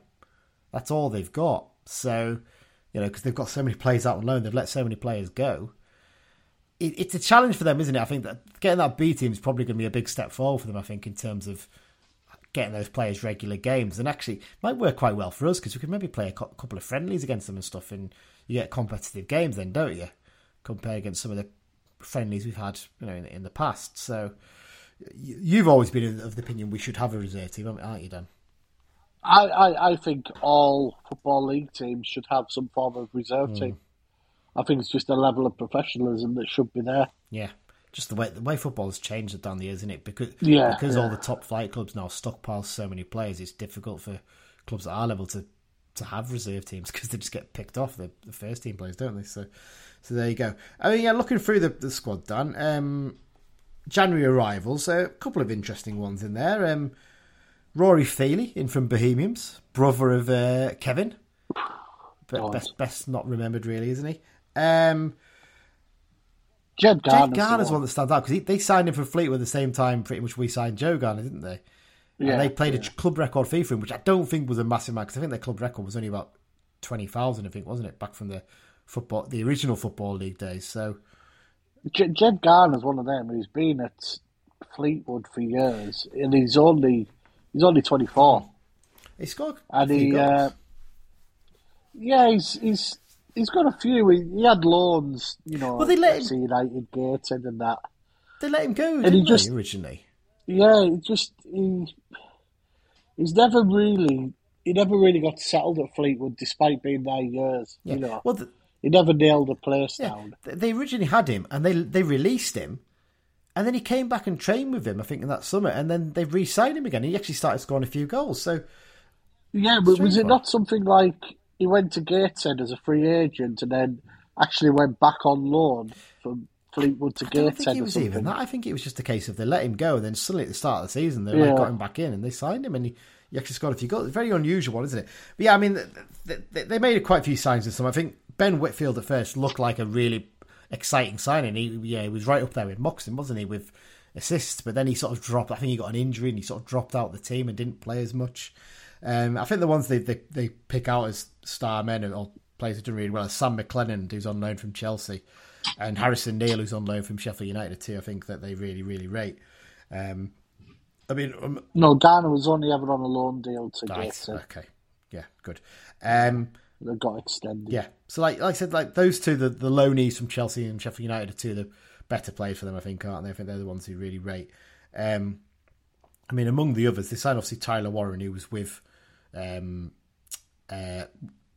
Pete Wild at Halifax, wasn't he? But a lot of the rest, like you said, they've already gone. I mean, Jordan Stevens has gone to Yeovil. Not a great move for him, is it really, in the end? No, Miles really. Kenlock's gone to Aldershot already, and, again, he's one potentially going to be possibly going down. But a lot of the rest have gone out on loan to non-league clubs, haven't they? They've got, I'm looking at it here, they've got 1, 2, 3, 4, 5, 6, 7 players out on loan at the moment. Yeah. So, in fact, they've got 7 players out on loan. So, yeah, it kind of feels like they've had a big squad, and to keep those players happy, they've just sent them out on loan. There's only Joe Grayson stayed at the same level, and he doesn't feature that much at the moment. That's a strange move, wasn't it, to Stockport? Like, I think someone said that it might have been a move connected to the move for someone else moved, didn't they? I can't remember. Newby, yeah. Is it Newby? Newby coming from because he's a local Elliot Newby, isn't he? He started out at Barrow and he's obviously ended up back there. I think he's only actually been on the bench for Stockport. I don't think he's actually played for them. No, I think he just squad fill. I think they had an injury to Horsfall, didn't they? And I think that he was easy to fill the space there. Looking at the squad overall, Dan, who are the men that stand out to you there? The obvious starting point is Paul Farman in goal. Yeah. Hot and cold, isn't he, really, for them? Much more than he was. For us, he was pretty consistent, mostly. Their fans seem to have a bit of a love-hate relationship with him, from what I've read previously. Niall Canavan was a good signing. Yeah. Patrick Brough, I've always liked Brough. He's a good left back. Not played as much for them, is he? He plays sort of left back or been in and out a bit, or in the sort of John Mellish left-sided centre-back role, doesn't he? And he's out of contract at the end of the season, so it'd be interesting to see, because it sounds like there's some other clubs. I quite like Gotts as well. I quite like Gotts. Yeah, Gotts is a pretty decent player. And obviously, Josh Gordon's produced for them up front, hasn't he? Yeah, so. yeah. I mean, when you look at it, actually, we're looking at the squad here, Dan. It's a very small squad, isn't it? You can see why they're struggling. And fair play to them, to be right up there with a squad that small is actually quite impressive, isn't it? I mean, yeah, Pete Wild, the manager, he's undoubtedly done an impressive job, hasn't he? To pick up a squad that had 2 really tough first seasons in the Football League, and to turn it around that quickly, and had them in second place at one point early in the season, dropped off a bit, which I kind of think was inevitable, really, wasn't it? I don't think they could ever really keep up that momentum. He is quite an emotional guy, though, isn't he? He's been prone to a few outbursts on the radio after games this season. I've noticed that from listening to, almost picking fights with his own fans, isn't he, really, about stuff? And it's kind of like, there's the difference between him and Simo. Simo, very experienced, isn't he? He knows he keeps his emotions in check much more. I think Wild's very much learning about that, isn't he, at the moment? Yeah, definitely. He's very, like I say, he's very emotional, very raw, and that'll probably calm down with the FL experience. Yeah, you'd think so, wouldn't you? Yeah. So in terms of the visit this weekend, we're going to be in that away end again, aren't we? Yeah. I don't want to be too harsh, but it probably is the worst away end in the Football League, I reckon. Harrogate's not great because it's a very shallow terrace and you really can't see a huge amount going forward. But you can still see both goals in some way, shape or form. Whereas it doesn't seem to matter where you stand. If you arrive a little bit late and you're not standing at the front, we struggled to see the far goal, and we were on the side where the floodlight is. And we were only one place back from the front, and me and Greg, one of us could see Gibson hit the ball and one of us could see the ball hit the back of the net. But we couldn't see both. Which is mad. And you were behind the goal. I don't think you saw Dennis's goal hit the back of the net, did you? Well, did, but the neck craning was at a ridiculous angle and hanging off a crush barrier with the neck craned. It wasn't exactly comfortable. Yeah. We did say before, and this is something that's been confirmed, they have got plans to improve the away end for next season. It's going to be increased to 900. I think they're basically just knocking that bit down, aren't they? And putting a sort of semi-temporary stand, similar to what you see at like Salford and places like that there, I think, possibly. I mean, I don't get why they didn't just do that with the Holker Street end in the first place, really, because I can get why they wanted to put a roof in to make it a bit more appealing, but for me, that roof's just ruined it because of the huge concrete support posts and things that are in place because of it. It's a real shame for them. But it'd have been better going down the Salford route. Yeah, knocking down sections of it and rebuilding. And the challenge they've got as well is behind the opposite goal, because of the building that's there, which is the main social club and stuff, isn't it? That where the club offices are, they can't really knock that down at the moment. So they can't do anything at that end, which I'm sure they'd love to do at some point. So there you go. Make a proper home end out of it. Yeah, exactly. I mean, in terms of or away end, yeah, exactly. In terms of their form at home, very good. They haven't lost in the last 6 at Holker Street, so it's not going to be a pushover, is it? It's going to be a challenge. We have to really dig in for this one, I think. Let's talk about United then, Dan. So let's start with the big question that we sort of mentioned earlier. Stick with 3-5-2, or do you go 4-3-3 like we finished the game? I think we'll start 3-5-2, and I think at some point we transition to the 4-3-3. Would you do that personally? Depending on how the game's going. Would you do that personally, though? I would like to see us start with the 4-3-3 and just go for it, but I don't think that'll happen away from home. That's what I differ. I think we stick with it. I personally think we stick with the 3-5-2, and the reason is, if you stick with basically the way we played it with Gibson in midfield so you can switch, right? Barrow, we're going to know in the back of the heads that switch is coming at some point. And that puts some doubt into your mind. If you start with it, you can prepare for it. You can go, right, yeah, we know they're playing that.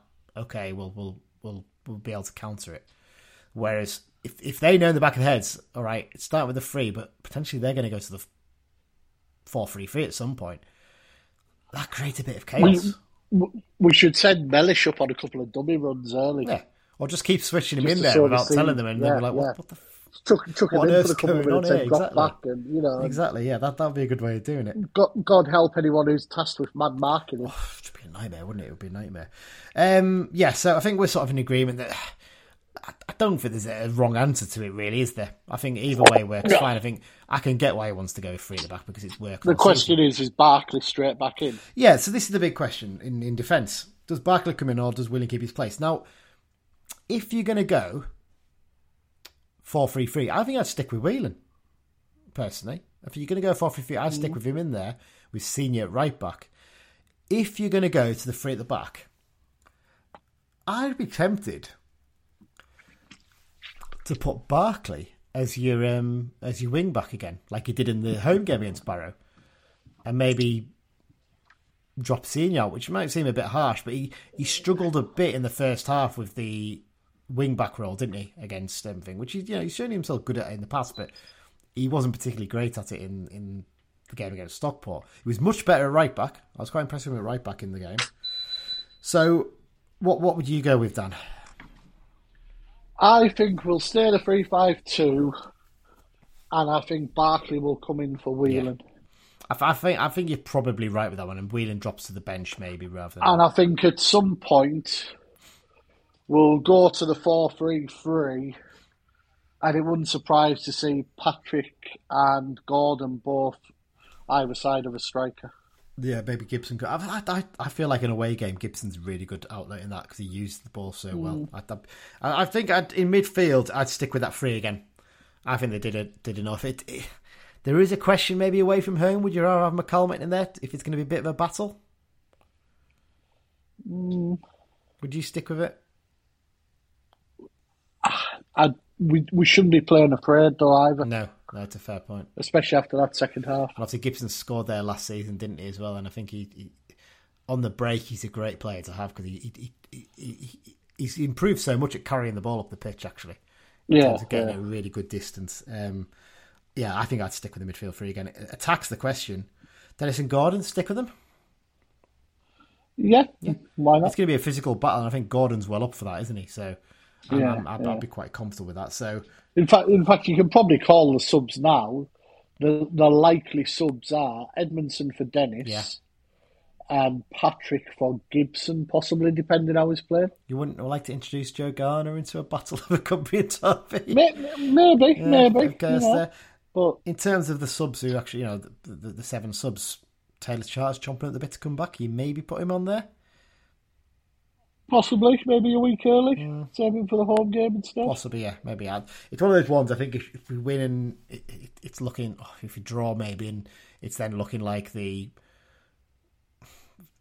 it's going to be the playoffs, maybe you then use Charters in that one and rest a couple of players. I don't think there's any situation really where playoffs are secured until after the Salford game, I think, possibly. Obviously, Salford being key because they'll be one of the teams chasing us. So in terms of predictions, Stan, what are we going for? 3-0. Oh, wow. You're only going for 3, not 8 this time. No, we're away. I'm being sensible. Okay. I wasn't far off because we got 5 last time. Well, I said that in the chat with Frey. I said, Dan said 8-0 last time, and he was getting excited when we got scoring all the goals. Because I actually backed the 6, didn't I? You did, actually. You did, yeah. Remember that. 3-0. Christian Dennis is going to get his 20th league goal. Yeah. I think Jordan Gibson's going to get a goal. Mm-hmm. And I think J.K. Gordon's going to score a wonder solo goal and run to the adoring faithful who sing there's only one team in Cumbria for the rest of the game. I'm going to go for... I'm going to go 3-1, I think. And I reckon... it's annoying because you picked some of the scores I wanted there. I'm going to go for a J.K. Gordon goal as well. John Mellish. No, not John Mellish, actually. Paul Huntington. So J.K. Gordon, Paul Huntington, and Ryan Edmondson to get the other one. That's what I'm going to go for. Here's Mike's prediction. I'm going to go for a 2-1 win with goals from John Mellish and Christian Dennis.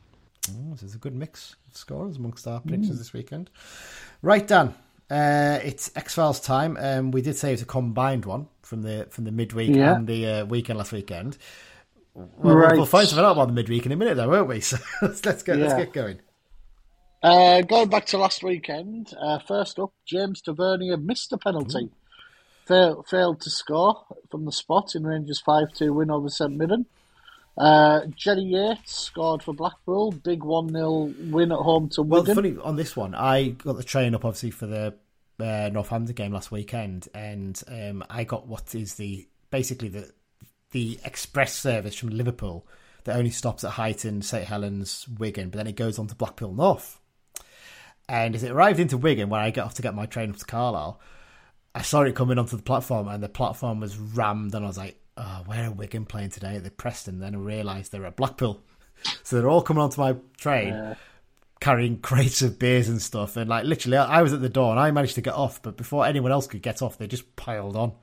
And the platform absolutely reeked of beer the second I got off. There was just bottles everywhere and stuff, That would be one hell of an away day, I think it's fair to say, Wigan at Blackpool that weekend, but there you go. Jack Marriott got a treble for Fleetwood. in an action-packed 5-2 win at Accrington. Cole Stockton, not scored too many this season, but he scored on Saturday. Morecambe in a 1-0 win over Wickham. Big win for them. Rod McDonald scored again for Crewe in a 2-0 win over his dad's former club, Walsall. I didn't realise his dad was... Walsall have fell apart since we played them, they've haven't just they? been dreadful. It's one of those things you look and you think, if we played like we did against Stockport, against Walsall and maybe Stevenage, we're probably 4 points better off now. Yeah, That's the annoying thing, but there you go. A regular in recent weeks, Jack Bridge scored not one but two penalties from the spot in Southend's 2-0 win over Dagenham. That's a bit of a derby, that, actually. Boosted their playoff hopes. And our delve into the deepest non-league brings up Connor Simpson. Yeah. Scored for Whitby Town in their 3-1 win at Atherton Colonies. On to midweek. There was 47 games in England and Scotland, and not one ex-Blue scored, sent off, or anything else. Is that the first time that's happened? Which is the first time that's happened, yeah. It wasn't quite a full set of games, but it wasn't far off, you know. And it's if anyone finds one we've missed, feel free to give us a tweet. Promotion relegation time of year. Unfortunately, it's 2 relegations we've got. Max Hunt relegated for Yeovil. They're going into the National League South. Their fall from the Championship continues. Yeah. And former loanee Tyrese Omotoyi, he's actually at Forest Green on loan at the moment, who relegated under Big Dunk. So it'll be interesting to see what happens there over the summer. I think he's there permanently. I think he just signed permanently for them in January. Did he? I thought he was alone. I think it's permanent. I'm not sure on that, but there you go. Yeah. Other news, Darryl Duffy was sacked as assistant manager at Stranraer. Obviously, the manager was sacked as well. I didn't realise he was assistant manager. It was only when you sent me the I was like, oh, wow, he is. Yeah. 2 other pieces. We are merely going to report on them because it's not our place to discuss them. Those of you who read crime news, Kyle Dempsey, electronic tag curfew fine for that incident in Maryport. And Danny Graham admitted to a drink driving crash where he managed to put his car through a co-op window or something on the estate he lives in. So not the smartest though. Never mind. I've just double checked there, Dan, and Tyrese Omotoyi did indeed join Forest Green permanent in January. 12 appearances, no goals. Yeah. No massive surprise, that is it really, based on what we saw. I should just ask you before we finish, Dan, because we didn't have an X-File section, I didn't actually really get a chance to say this, but Jeff Jackson, big thank you to him because he's given us a little bit of an update in terms of promotions and relegations. So I'm just going to read them. I'm just trying to load up the message he sent me, but it's taking forever to load now. Here we go. Right, okay. So this is an update from the Lowland League where obviously Lewis Bell's been on loan at Gretna. So Dalbeattie Start are now confirmed as the bottom of the Lowland League. However, if Spartans go up and Elgin go down, Dalbeattie won't be relegated. Unlike most divisions that fill from below when they have additional space, the Lowland League just doesn't bother with relegation. Also, if Albion Rovers / Bonnyrigg Rovers come down and Bucky Thistle and Brechin win the playoff, both Edinburgh Uni and Dalbeattie will go down. Try and make sense of that, but it's basically because of the Highland and the Lowland and all that stuff in Scotland. It just gets very, very complicated. Yeah, it's hard to work out. I should say as well, Penrith. We haven't really any players there this season, but they're safe for another year from relegation. It seems to be an ongoing battle for them, doesn't it? Really, to stay up every season. Fair play to them. There you go. That's it, Dan. There you go. We're done for another episode. Thank you everyone for listening. Thanks for all your contributions and things you send in to us. It's always really appreciated. Next week, we need to work out what we're going to do, don't we, in terms of a preview for the Salford game. I think it's getting quite exciting now. We probably won't have it behind enemy lines for that one because Salford do not have any fans on the internet, as we found that out many times, despite every time we ask them. And yeah, then we'll be preparing for the Sutton game. We've already lined up doing the opposition bit for that one, so that should be quite good. But yeah, squeaky bum time, isn't it? Yeah, have we got a Salford fan? No, we haven't got a Salford fan. We never do. No. Never do. But there you go. Yep, so that's it. Thanks everyone for joining us, and up the Blues. Up the Blues.